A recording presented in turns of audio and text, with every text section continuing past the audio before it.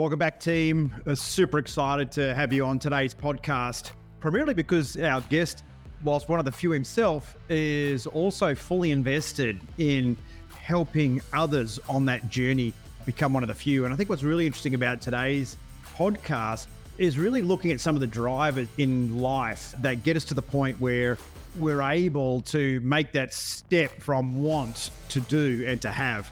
And equally, is it a nature thing? Is it a nurture thing? Some of the complexities of helping us take the goal from being just out of reach to within reach. So without any more from me, let's welcome him now. Welcome to the Few Podcast. Never in the field of human conflict was so much owed by so many to so few. So you want to become one of the few. You can't skip steps. You have to put one foot in front of the other. Things take time. I have a dream. I have a dream. Hear inspiring stories from the few and learn what it takes to turn your dream into reality. Don't be afraid to dream big. But remember, dreams without goals are just dreams.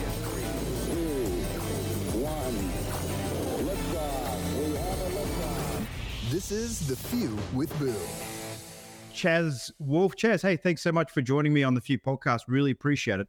My man, Boo. I appreciate you. The second conversation, it was a pleasure having you on my show, and we get to do round two here. Yeah, man, it's awesome. I mean, that was all about me, and I'm always uncomfortable having that conversation. Much more comfortable having a conversation, which is all about you. Look, Chaz, first question for you is, obviously, as an entrepreneur, I just had dinner last night with the guy I bought this company off, and we were talking about entrepreneurs, right? And we're talking about business owners, and we're talking about different generations. And for me, you being a business owner is always about kind of, you're always on, you're always running the business each day as if you're about to go to business. And it's not something that is kind of onerous. Your whole life ends up blended around it. Whereas the concept of entrepreneurs and work-life balance, there seems to be a bit of a thread. Maybe it's a wantrepreneur thing. I don't know what it is. But in your mind, do you believe that anyone can be an entrepreneur, or do you believe there's a certain mental kind of paradigm that people are entrepreneurs or they are not? Yeah, that's interesting, even just the way that you framed that. I think that the answer is what I'll say now, but then I'm going to give you like a distinction underneath,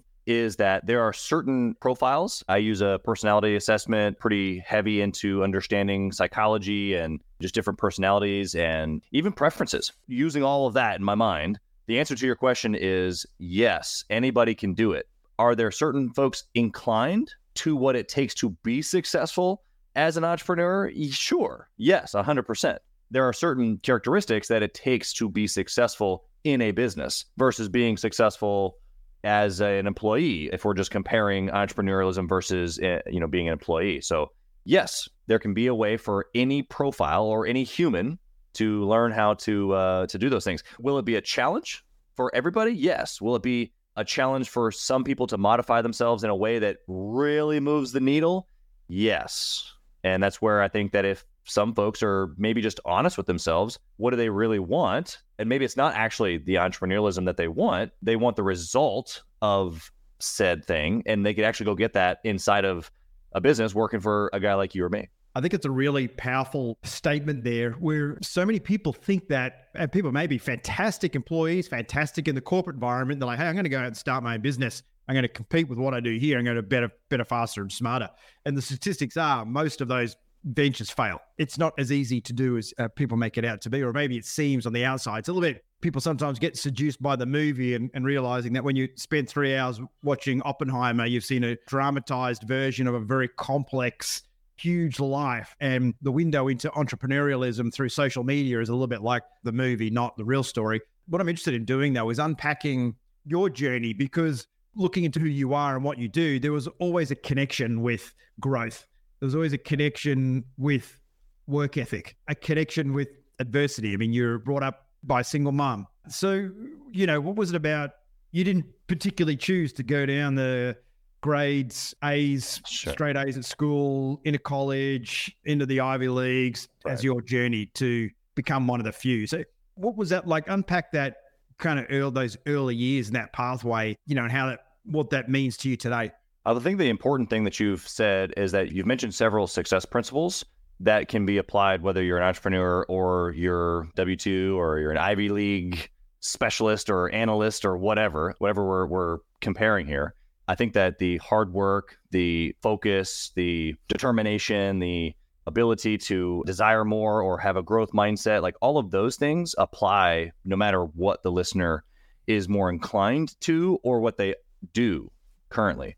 So I think that for me specifically, being an entrepreneur, it's funny because my profile inside the assessment can actually be a great number 2, or it can be a great number 1. It's just like rocket fuel with Gino Wickman and EOS and traction. There's about 5% of people who score for a visionary and an integrator, and that's my profile. And so it's super interesting that I can see the vision and do the little detail. I can build the machine. And so that's a blessing, but the curse in that is that sometimes I get stuck down in the weeds when I need to be up here, where most visionaries or most business owners can see the vision for miles. They just need a team to kind of help them get there, the actual implementation of it all. And so I set that up to say that, like, I learned all of those things by being raised by the single mom. Like, I saw her work in 2 and 3 jobs my whole life. Work ethic, a standard of excellence.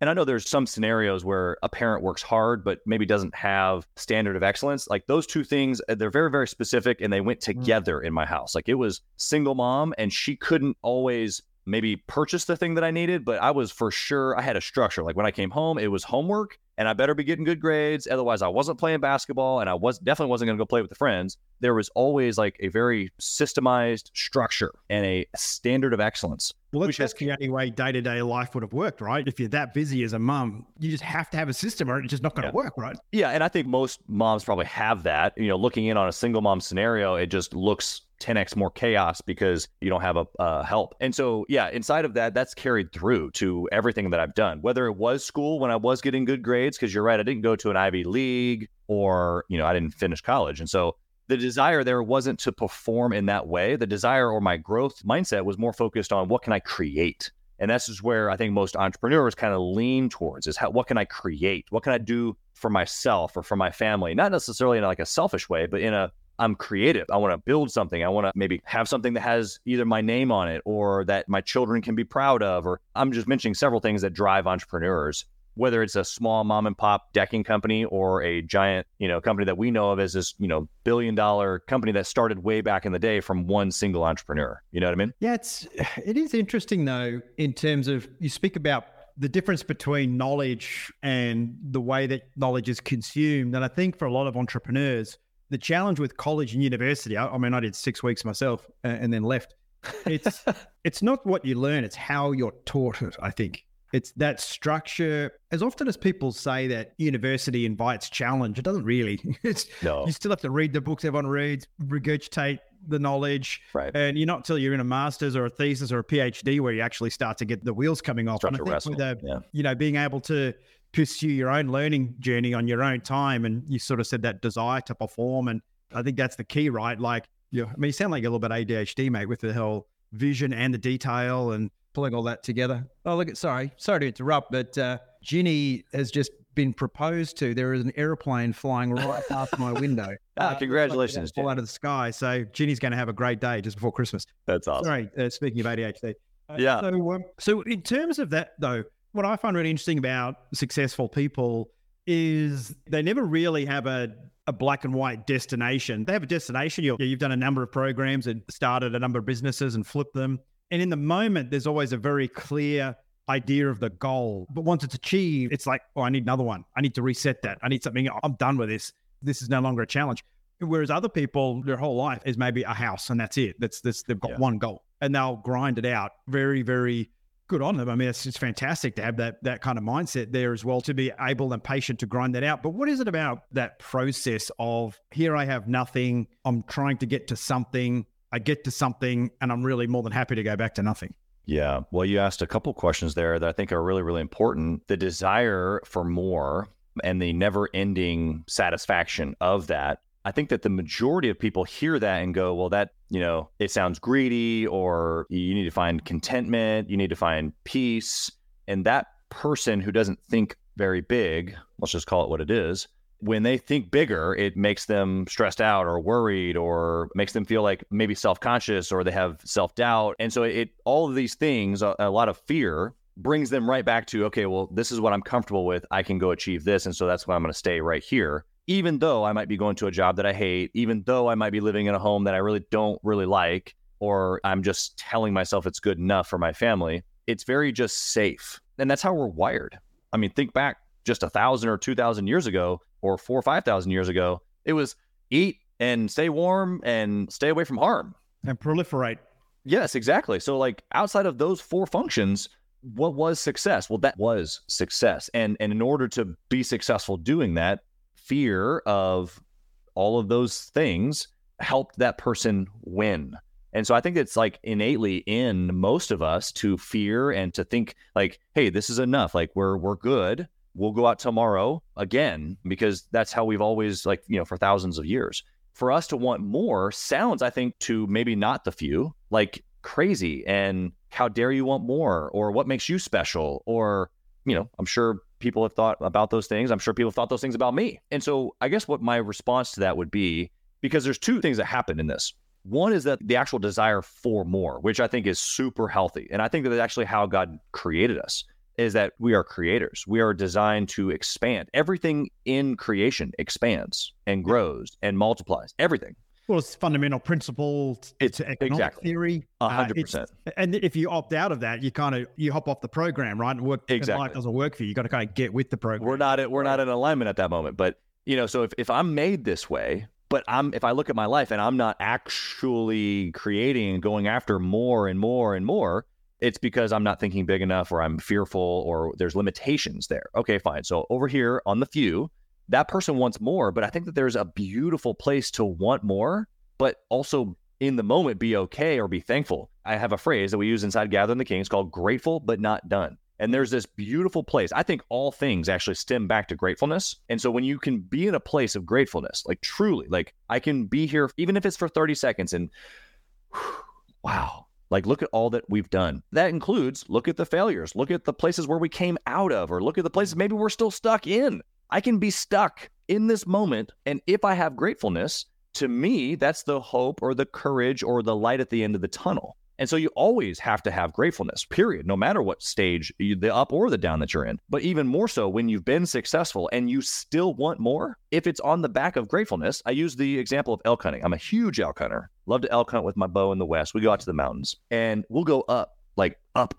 Okay. And we're here in elk and we're making moves, you know, we got to hike all week or all year to prepare to hike up these mountains. Like I'm in shape to do this. 40-pound pack, bow, like we're making it happen. And you go up to what you think is the top. And if you've ever been in any sort of mountain scenario, you know that there's multiple false tops. Yeah, always. Always. And it's funny now that you realize it, but when you get there in the moment and you're like really trying to make a move on this elk and you realize that you're not even close to the top and he's beat you because they can just move faster. And so you sit down for a second because you realize that if you keep going, you're going to fall over. So you sit down for a second and you take in the view and you're like, oh, this is beautiful. We're out in the wilderness. Like, this is incredible. Thousands of acres that you can see and miles sometimes you can see from a mountaintop. Well, there's 2 elements to that though, isn't there? Because they say happiness is deferred gratitude, that the fact you spent a year getting ready, you're training, you're preparing, the elk is elusive. That part, once the hunt is over, that brief elation, that's it. You don't have it anymore. You've enjoyed it for a whole year. You have to reset it. You have to reset a goal to be fundamentally happy. That's right. And that's the desire for more. But even in the process of, well, I got an elk last year, let's just say, but I can be grateful for that elk. I can be like, man, I can remember that trip, and man, that moment was so powerful, and I was with my dad, or whatever the scenario was. But I want to go again this year. And so that moment of pausing and looking out to the proverbial view, whether you're actually on a mountaintop or not, is gratefulness and going, wow, I'm so grateful for now, whatever this is around me, my family, my current situation, whether that's good or bad. I can be so grateful because even in the bad, I can find the things that are helping me or the things that are working on my behalf. And then I pick up my pack, I pick up my bow, and we go up to the next, right? And so that's you re-signing up and getting the next goal. In fact, I would actually say the few probably have a really good job of resetting the target before the target is actually ever realized. Big time. The small win, right? And the expectation management that comes with being able to not redefine a goal, but to reset it and manage that expectation. If you look at the optimism bias and planning fallacy and all the various cop biases around us constantly setting ourselves up to fail due to unrealistic expectations, I think you're right. I think the great thing about wanting more or wanting to go to another level is that you're constantly failing along the way. And every one of those is the learning experience, and predominantly, I think, learning about expectation management. But that's a good segue here when you're talking about not getting to the elk on the next mountain, around failure, around an unmet expectation. I mean, a lot of people view, life where there's a divorce involved or a single family. People view that through a lens of that there is some failure there. And there is that lives with people for their entire lives. I mean, what have you experienced in life in terms of failure at both ends of the spectrum, like the profound, but also the micro, just the mini ones that what I kind of get, what causes the beige in life where people just kind of little things just never quite happen for them all the time. No one big thing. So maybe take us on a bit of a life journey around a profound failure that you experienced.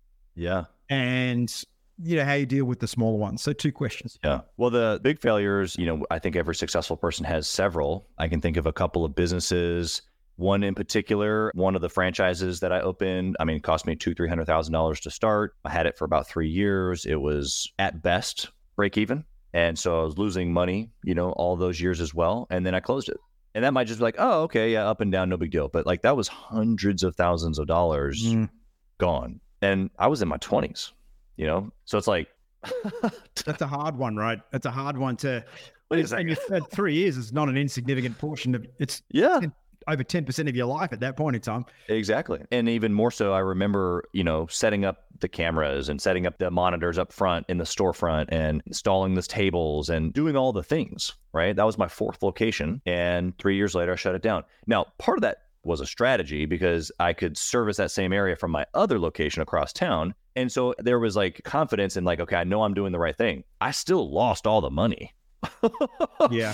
So shutting it down and taking pictures of it empty so I can, send it to the landlord, and like all of that was like, this is weird. Like, am I supposed to be happy about this? Like, I don't know, man. The question though that you have is like, okay, does it take a failure of several $100,000 gone to realize these things? No. I think that the small things, to your point, is that if you're paying attention, if you're living life intentionally, and that could be by goal planning, sure, goal setting, but it really could just be by clarity. I think that we miss the small things. I missed the thing even with the location because I just didn't have enough clarity. I had a goal, sure. At that time, I was trying to be the youngest franchisee with the most locations. Well, check. I did it. Yeah. But until what? To not make money? Yeah. To what end? Yeah. Yeah. Like, so we have to always ask ourselves, like, what is it that we really want? And what is it that we're willing to do to get it? And I think that if we have more clarity on that, then it helps us actually not only identify the big failures, but the small ones as well. Like I can think of small ones, little silly stuff that I've done in business or in my marriage or as a dad, now I'm just trying to be hyper aware, not hypercritical, hyper aware of each day, each week, each month, each quarter. And I'm always reflecting back because if I can be aware, I can make adjustments. And my expectation management there is I know I'm going to fail. I'm expecting to fail, not like in the moment I'm hoping to make bad choices. I just know that on the backside of me making decisions, I'm going to look back and go, oh, bummer. I shouldn't have done that, but it's over. I can't do anything about it now. I can't do anything about the $300,000, $400,000, $500,000 that was lost. But what I can do now is I can drive 3 hours to that location. I can shut it down. I can sell the equipment and I can start servicing that location from my other location, which eventually will be more profitable. Yeah. That's what I can do now. So it's a control of what I can do now versus what I can't, and clarity, because clarity gave me the ability to go, okay, well, here's what I can control. This is what I go do. I think a couple of words you mentioned in that conversation, one is intentional and 2 is reflection. And I think when those 2 things come together, it's very powerful. I think a lot of people reflect in a very unstructured way and feed on anxiety, feed on uncertainty, and too busy focusing on those, reflecting on what you can't control rather than reflecting on the things that you can control. Is that something that you've always done, or did you realize all of a sudden this was a good thing? I think that is one of the key to people who are particularly self-aware is they're really good at the honesty and integrity around that reflection. Hi, it's Boo here. If you're enjoying these episodes of The Few, please show your support by leaving a review. It costs you nothing, and the more reviews we have, the better guests we can reach out and bring onto the show to help you close the gap between what you want and where you are today even faster, and help you on your journey to become one of the few too. Yeah, I think that some of that is based on just the integrity that I was raised, the environment of which I was raised in, that high level of excellence, not perfectionism. In order to have a high level of excellence, you have to be honest with yourself so that you can keep getting better. Because if you're not hitting the goal, if you're not getting the homework done, if you're not achieving the thing in sports, why? So let's just take an honest look at it so that we can get better. And so I think there's a really healthy thing there, but there's also, these are success principles. Like, I'm going right now back through Laws of Success, Napoleon Hill. It was released in like 1918. I mean, this is like 19 hours on my Audible of just one nugget after the other. And you realize eventually that all these success principles come back to this general philosophy. And this is one of them. It's like, why would I focus on the things I can't control? Well, it's dramatic and people like drama. People like emotions. People like to get sticky and like, meddle with things that don't matter, right? Because I'm not clear. It's the gossip. It's the thing about, I think, the world engaging in things it can't control is by investing in things you can't control, there's always an excuse to not get anywhere. To be where you are. You're always, it's not my fault, right? So I think it's really powerful to, even when I was trained as a fighter pilot, and no one ever tells you that, but the system teaches you to be that in your mid-30s and starting to reflect a little bit. You're like, oh, yeah, that's right. That's what they did. That whole system was built to show us to be really good at the things we can do and to be really good at adapting quickly to things that we can't do. Yeah. Because you're in Kansas City now, you're more kind of focused in Gathering of Kings and your work with entrepreneurs. But before that, I reflect on my own journey with entrepreneurialism, where it's more of a measured entrepreneurialism now rather than a frenetic entrepreneurialism, which I think in your 20s and goals like, I want to be the best, I want to do this. And that's pretty much, where we are with ego at that point of our life, right? And, totally.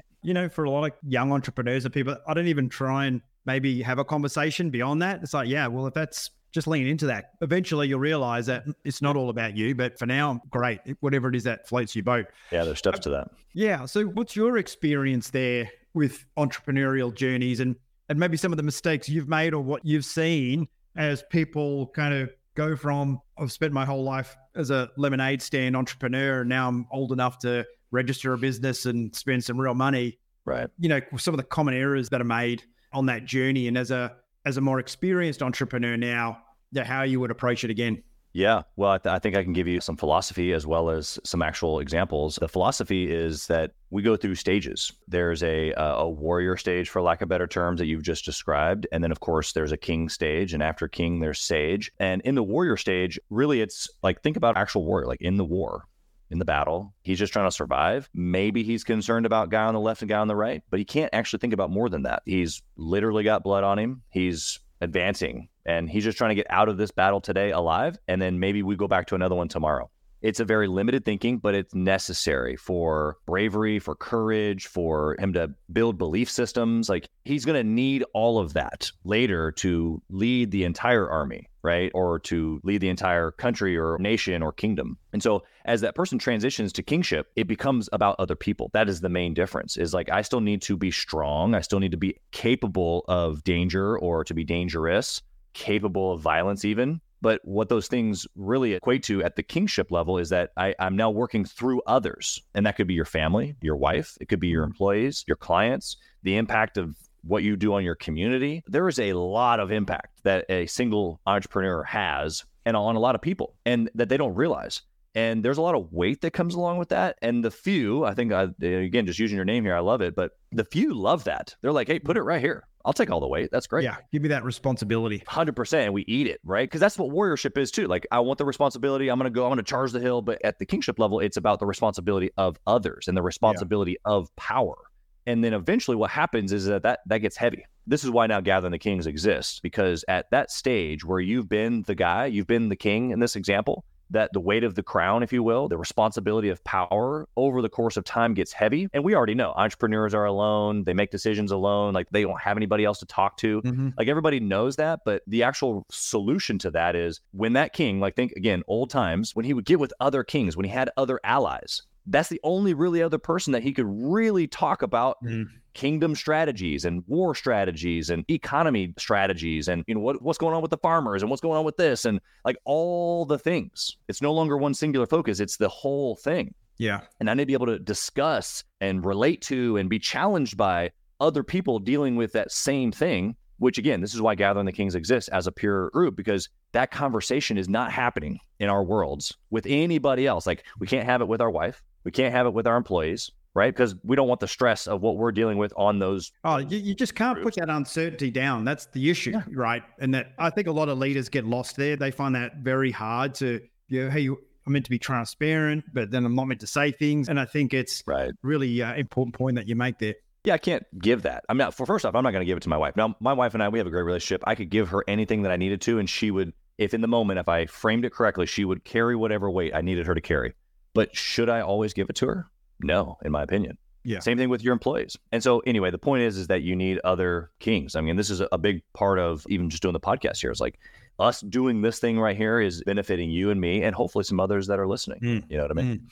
Yeah. I've sort of had this epiphany lately where there's this concept of me when I'm young, we when I'm not quite the king, but I'm the king's right hand, and then us, which is the collective good of humanity. You've got to pass through all the stages. And from a leader's perspective, you're leading people, you're leading outcomes, or you're leading in the moment, right? And that ability to have self-leadership, team leadership, and leadership across humanity. What I think is really interesting, though, I mean, I'd love to get your opinion on this, because I look at, with all the resources we have today, and you look at some of the decisions that are being made from a leadership perspective, right? And I would say that there's a lot of suboptimal leadership occurring at the moment, given, again, the resources we have. Have you got an opinion on really where the world's at, where we're seeing all this polarization, where the aspiration of a united world where we're all in harmony just kind of seems to be more and more elusive? Or are you of the opinion we're just all just focusing on the wrong things and the good's there if we just refocus ourselves? Yeah, it's a great question. And I've asked a similar question on my show, especially to some folks that are in some pretty high level positions. I had a guy that builds 500 homes a year on the show a couple weeks ago. Before that, I had a guy also in real estate, but has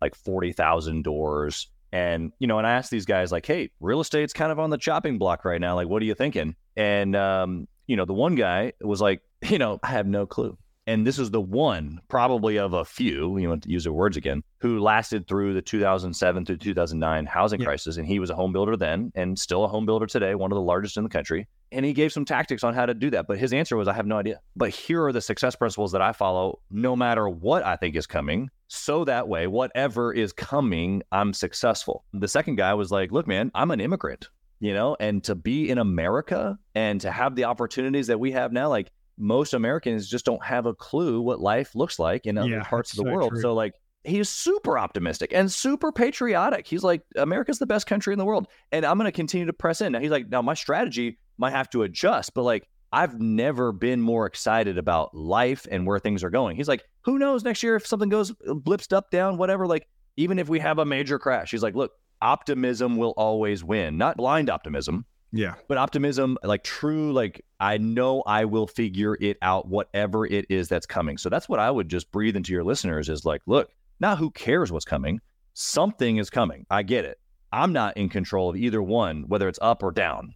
But what can I do? I've used the example on a couple of pods where it's like, look, when I was young, there was a transition from Bush to Obama, and then it was Obama to Trump. And I've been a business owner basically that entire time. So Republican to Democrat to... Everyone always gets so nervous. They're like, oh my gosh, everything's falling apart. You know what? Who's been winning that entire time? People that weren't concerned about it. Yeah, exactly. So I don't mean to put your head in the sand and, nothing's happening. But at the end of the day, control the controllables, make sure that you're making strategic moves. The guy that was building 500 homes a year, he's like, look, man, have equity. He's like, I never not have 50% equity in anything that I own, whether it's a home or a vehicle or a whatever. Yep. Like, that's how I weathered the storm. It's like, well, man, that's just a really good money management principle. Like, that's not anything profound. That's not a new investment strategy. It's just, hey, don't over leverage. Yeah, that's the key. And then when you are in that position, you're in a strong position to ride the upside. There's a real, I just love the whole concept of yin and yang. It sounds cliched, but really it's so true. And I think we feel it when we're out of balance, but we convince ourselves that we're not. We can feel when a stock market is in a bubble, but we convince ourselves, based on the metrics of and how the investment's tracking and the fundamentals and the floor, it's going to keep going up. Yeah, or in our business, we might be working with an obsolete product, right? Or we've done something for 10 years and it's always worked. And all of a sudden we're slowly losing business, or we never bothered to do a digital pivot and have a digital product or a digital market. And we tell these stories, right? Which is, well, it's just it's not the reality of what's going on right now. It's something else. It's just something, I can't control. I mean, you must come along in the journey. Let's just call it what they are, the Walter Mitty's or the aspirational types. And I guess what I'm asking here is, there's a lot of words that get thrown out in the personal development world, like positive self-talk, positive psychology, positive mindset, live outside your comfort zone. The challenge being, if you put someone outside their comfort zone who's never been before, they're going to be terrified and afraid, and then afraid to ever go there again, or afraid to ever try anything new, right? So I actually am a firm believer that you should never go outside your comfort zone, just expand the ones that you're in. And equally, it's great wanting stuff and great being positive, but if you don't do the things, it's not going to get there. What have you observed through your sort of peer networks, working in a franchise environment where there's obviously other franchises? Again, I love working with franchises because within that framework, everyone's doing the same thing. It's like a car race where everyone's driving the same car. So the quality of the driver is really the differentiator, right? That's right. So you would have some really unique insights around traits where their success just gravitates and accelerates, and stories where it's purely down to the person that is not performing. So what would you say maybe 3 core traits of people getting in their own way, but specifically around people that are well-intentioned but fail to execute? Yeah, that's a really good question. I'm going to try to give you some tactical stuff. We've been pretty high level. The things that do work are timeless. Let me say the opposite first. The things that work are timeless. And again, you can go back to Think and Grow Rich, Laws of Success by Napoleon Hill, things like enthusiasm. This is how people win, is that you have a magnetic and pleasing personality and you have enthusiasm. So what are the opposite of some of these things? To be, disciplined or to close loops? Well, it's to not be clear. Right? I think I've already kind of mentioned that, but that's by far number one. If I'm just doing something with no aim, I'm doing something without any sort of real main purpose, just for the sake of it. I don't call it, but it's a phrase of drifting. And so if you're just drifting, where are you going to end up? So inside of that, I think that there's certain metrics around organization that kind of fit into the drifting, and you don't have to be super highly detailed and cross every T and dot every I, because a lot of successful people aren't, but they have to put people around them that are. And so everything that's successful is organized. And so if you don't have a focus, or as Napoleon Hill says, a definite chief aim, or your definiteness of purpose, and you can't back it up with a plan, AKA you're unorganized, you're not going to get anything done. And then the third thing would be what you said, which is action. So I'm just a non-action taker. I procrastinate. I get nervous around like, oh, I don't know, is this going to work? I'm overthinking it, or I'm lazy. That's why people don't take action, is because they either are overthinking it, they want to take action, or the opposite, they don't want to take any action. So they just don't. And so, I would say those 3: lack of aim, 2, lack of organization or lack of plan, and 3, lack of action, which is then broken down to either laziness or an overthinking. So if you flip that coin, have you ever come across anyone, especially, and I don't mean in a book or, someone at arm's length, but I mean that that you felt that they just make success look effortless, and how did they do that? Yeah, I think that what you're referring to is that they were working in their genius, working in their flow, they were doing the thing that they were made to do. We can put all these cliches around it, but in essence, that person has certain things that they were given, God-given things, and then they've learned some things, skills, personality, things naturally given and or learned can come together for a person. And I'll make this as a personal example here. Like, I can sell, and I have sold millions and millions of dollars of stuff as a salesperson before I was even an entrepreneur. But my profile is not a quote unquote salesperson. I had to learn to be extroverted, or to have enthusiasm, or to not chop somebody's head off because I thought that they were an idiot. And I could show them exactly how they were an idiot because I'm, high intellect, and be like, well, 1, 2, and 3, you're an idiot, that doesn't get you anywhere. Nah, champ. That's right. Yeah. So I had to learn those things. And so as I learned those things, as I modified and pressed into those not God-given things, I became more successful in sales. As I became more successful in sales, you learn communication, you learn personalities and, psychology, and like how to formulate situations and frame things. And well, that's helped me in my marriage, and that's helped me in building businesses and teams. Some of the things that were given to me naturally is that I feel like whether it's integrity or just trustworthiness, like that's in me. I know. Yeah. And so when someone else interacts with me, it's super authentic, and they can know right away that like they can trust me. And this is what's important to understand there as well, is that the yin and yang of that, like having integrity and being credible, also opens up a weakness in business, which is you think everyone else is like that. And you learn the hard way. Yep. Well, I certainly did that is not the case, and people take advantage. If you are focused and driven, well, you can also be neglectful as a flip side of that, right? Yep. And your family doesn't get the right attention, and some of your other foundational elements of a well-lived life, you totally disappear. So a book called The Resilience Shield, written by a couple of special forces guys in Australia. It's fantastic, and they're very high-performing doctors and special forces soldiers and psychologists, and they talk about resilience and how they always thought resilience was being tough. But resilience is the opposite. It's being able to live a life where you are the best version of yourself and the most in service to others, and you're not stressed by it. That's resilience. Yeah, I love that. Yeah, I think that those things kind of play into, for your listener, of the God-given, whether it's resilience or whether it's the ability for you to use the things that you've learned. Because you can learn resilience also, or all of the other things. You put those two things into motion to the best of your ability, whether that's in a particular vehicle or business or a particular role in the business. Yeah. And for me, that's what Gathering the Kings is like, I still have other businesses. I have a portfolio. We started a company earlier this year. We're, where I built a team and we're remodeling and doing that thing here in Kansas City. And I love that, but I'm not in that business from a day-to-day. Yeah. I'm visionary, I'm inspiration, I'm planner, because those are my skill sets. And I love that. That's great. I'm working in my genius there. Over here with Gathering the Kings, I get to do that same thing. But with all these other businesses, I'm not invested in their business per se, financially, but I'm invested into their success, because that's what it means to be a member. It's like, no, we're invested into each other's success. So I get to work in my genius now. So if you look at me now, as opposed to maybe even 5 years ago, it wasn't that I wasn't successful then. I think I was successful, even financially successful, but I wasn't doing the things every single day that completely lit me up. Now, digress down to that. Like, I run a podcast just like you. It doesn't necessarily fire me up to record 470 episodes in the last 20 months, because it was crazy over the last 22 months. It literally 460 or whatever it is. And so it's like, did that really fire me up? Well, no, not exactly. Because again, I'm a learned extrovert. But what fired me up was I get to meet some incredible people. And I know that by shaking some cool hands, things will open up, whether that's either for my business or for me, personal growth, or meeting cool people like Boo, like whatever the scenario is, shaking hands has never failed me. So that was one of the very first moves. I need to shake hands. Yeah. And it's great. And the beauty about these podcasts and the way you have conversations is I always get off a podcast and it helps me reframe how I think of the world, how I explain some of my insight, where to find a book now to go and read. It's like, oh, okay. And I think that we call it, so through kind of our programs and my experience, we just call it the power of the peer group, right? It doesn't have to be a CEO peer group like a Visti or entrepreneurial group like Gathering.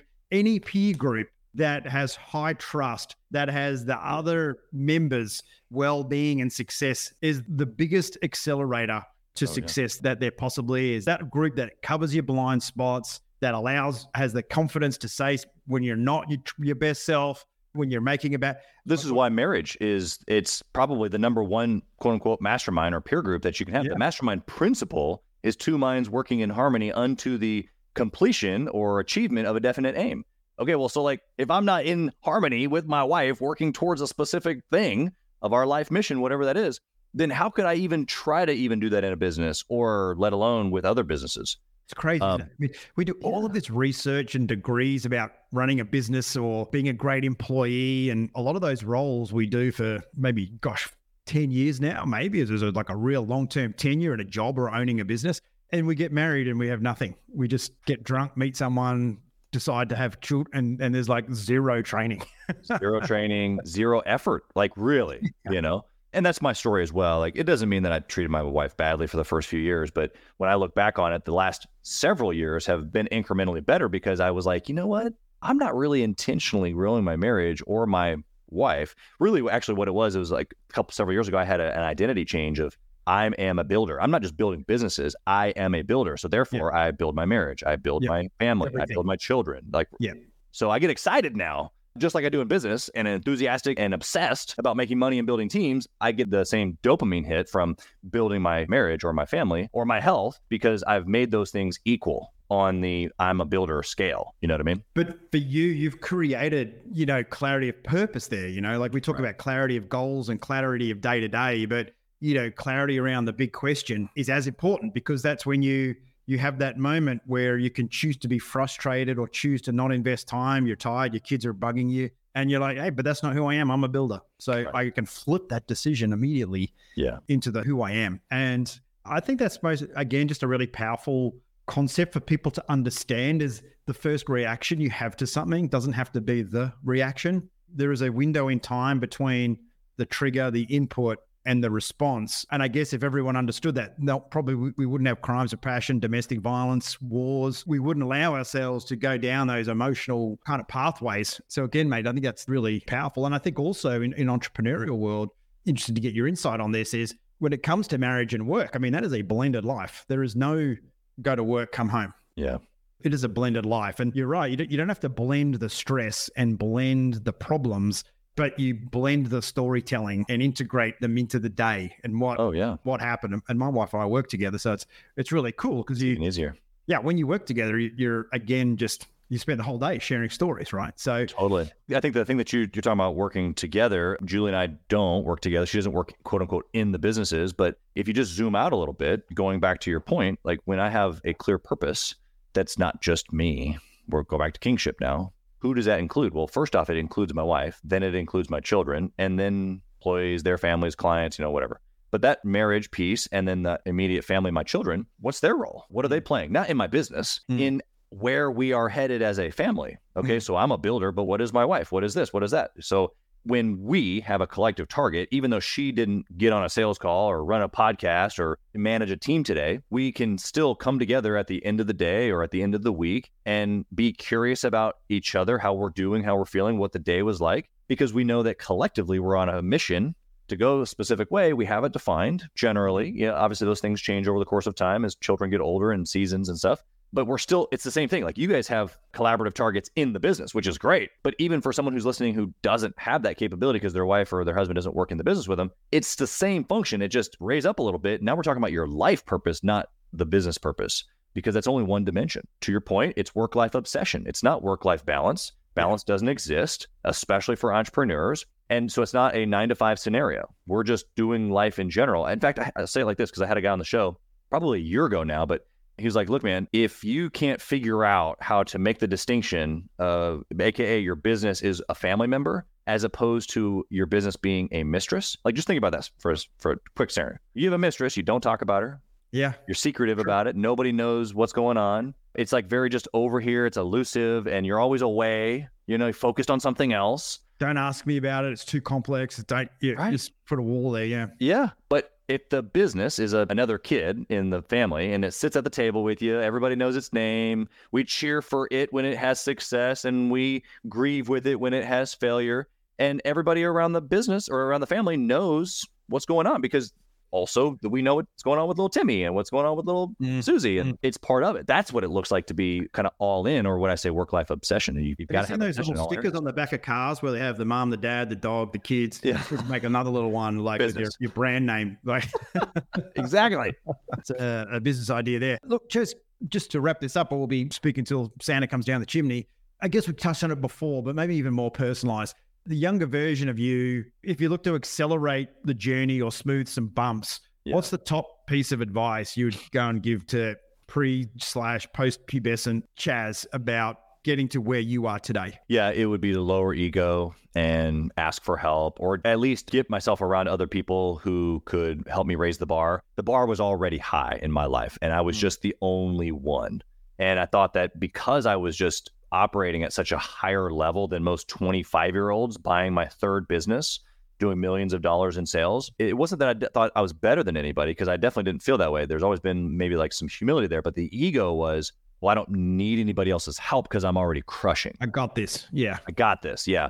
If I had known what I know now, I would have gotten around in a peer group or in a coaching group or whatever much, much earlier, because I would have been able to give myself some perspective of like, you're killing it and congratulations, but like, you're small potatoes, which is exciting actually, because now I have a new target and people around me to help me get there. And I probably just would have grown a whole lot faster, even though I grew pretty fast. And, looking at the story, it's like, okay, like, well done. It just would have been smoother, like you said, and I would have achieved probably more peace along the way. more joy is probably a better way to say it. Yeah, that's the challenge with being super focused on outcomes, right? You forget the elk hunting moment of sitting on the mountain and just enjoying the view. It's not the hunt, it's the journey. There's so many fantastic insights today, Chaz. If you're interested in learning more to get involved in a supportive peer group that will really drive fundamental differences in your business or life, go find Chaz. It's that simple. Chaz with a Z, Wolfe with an E.com. You just scroll down under here. You'll see them in the show notes, and the Gathering the Kings podcast as well. Get on there. Certainly listen to quite a few podcasts on Chaz's podcast there. They're very, very cool and some very cool people. Mate, thanks so much. So close to Christmas for stepping away from Julie and the family to come in on the few podcasts. You were very generous with what you shared today. I really appreciate it. It was an absolute honor, Boo. I wish you nothing but success in all that you touch, and thank you for having me, brother. Keep living your genius. Thanks, mate. Thanks. Well, that wraps another episode of The Few, and I'd like to thank our partners, without whom this episode wouldn't be possible. Firstly, Ode Management, an organisation that brings world-class speakers into your event or organisation to make a profound impact on your people to deliver the results that you want. And Afterburner, real-life fighter pilots, a team of men and women who for the past 25 years have helped organisations surpass their expectations, learning the tips and tricks fighter pilots use to win 98% of the time. If you enjoyed the show, please show your support by subscribing to the podcast, The Few with Boo, or our YouTube channel. It's been an absolute pleasure sharing the stories of these remarkable people with you. I hope that helps you keep the dream alive, but more importantly, equips you with a few ideas of how to turn those dreams into reality to help you become one of the few too.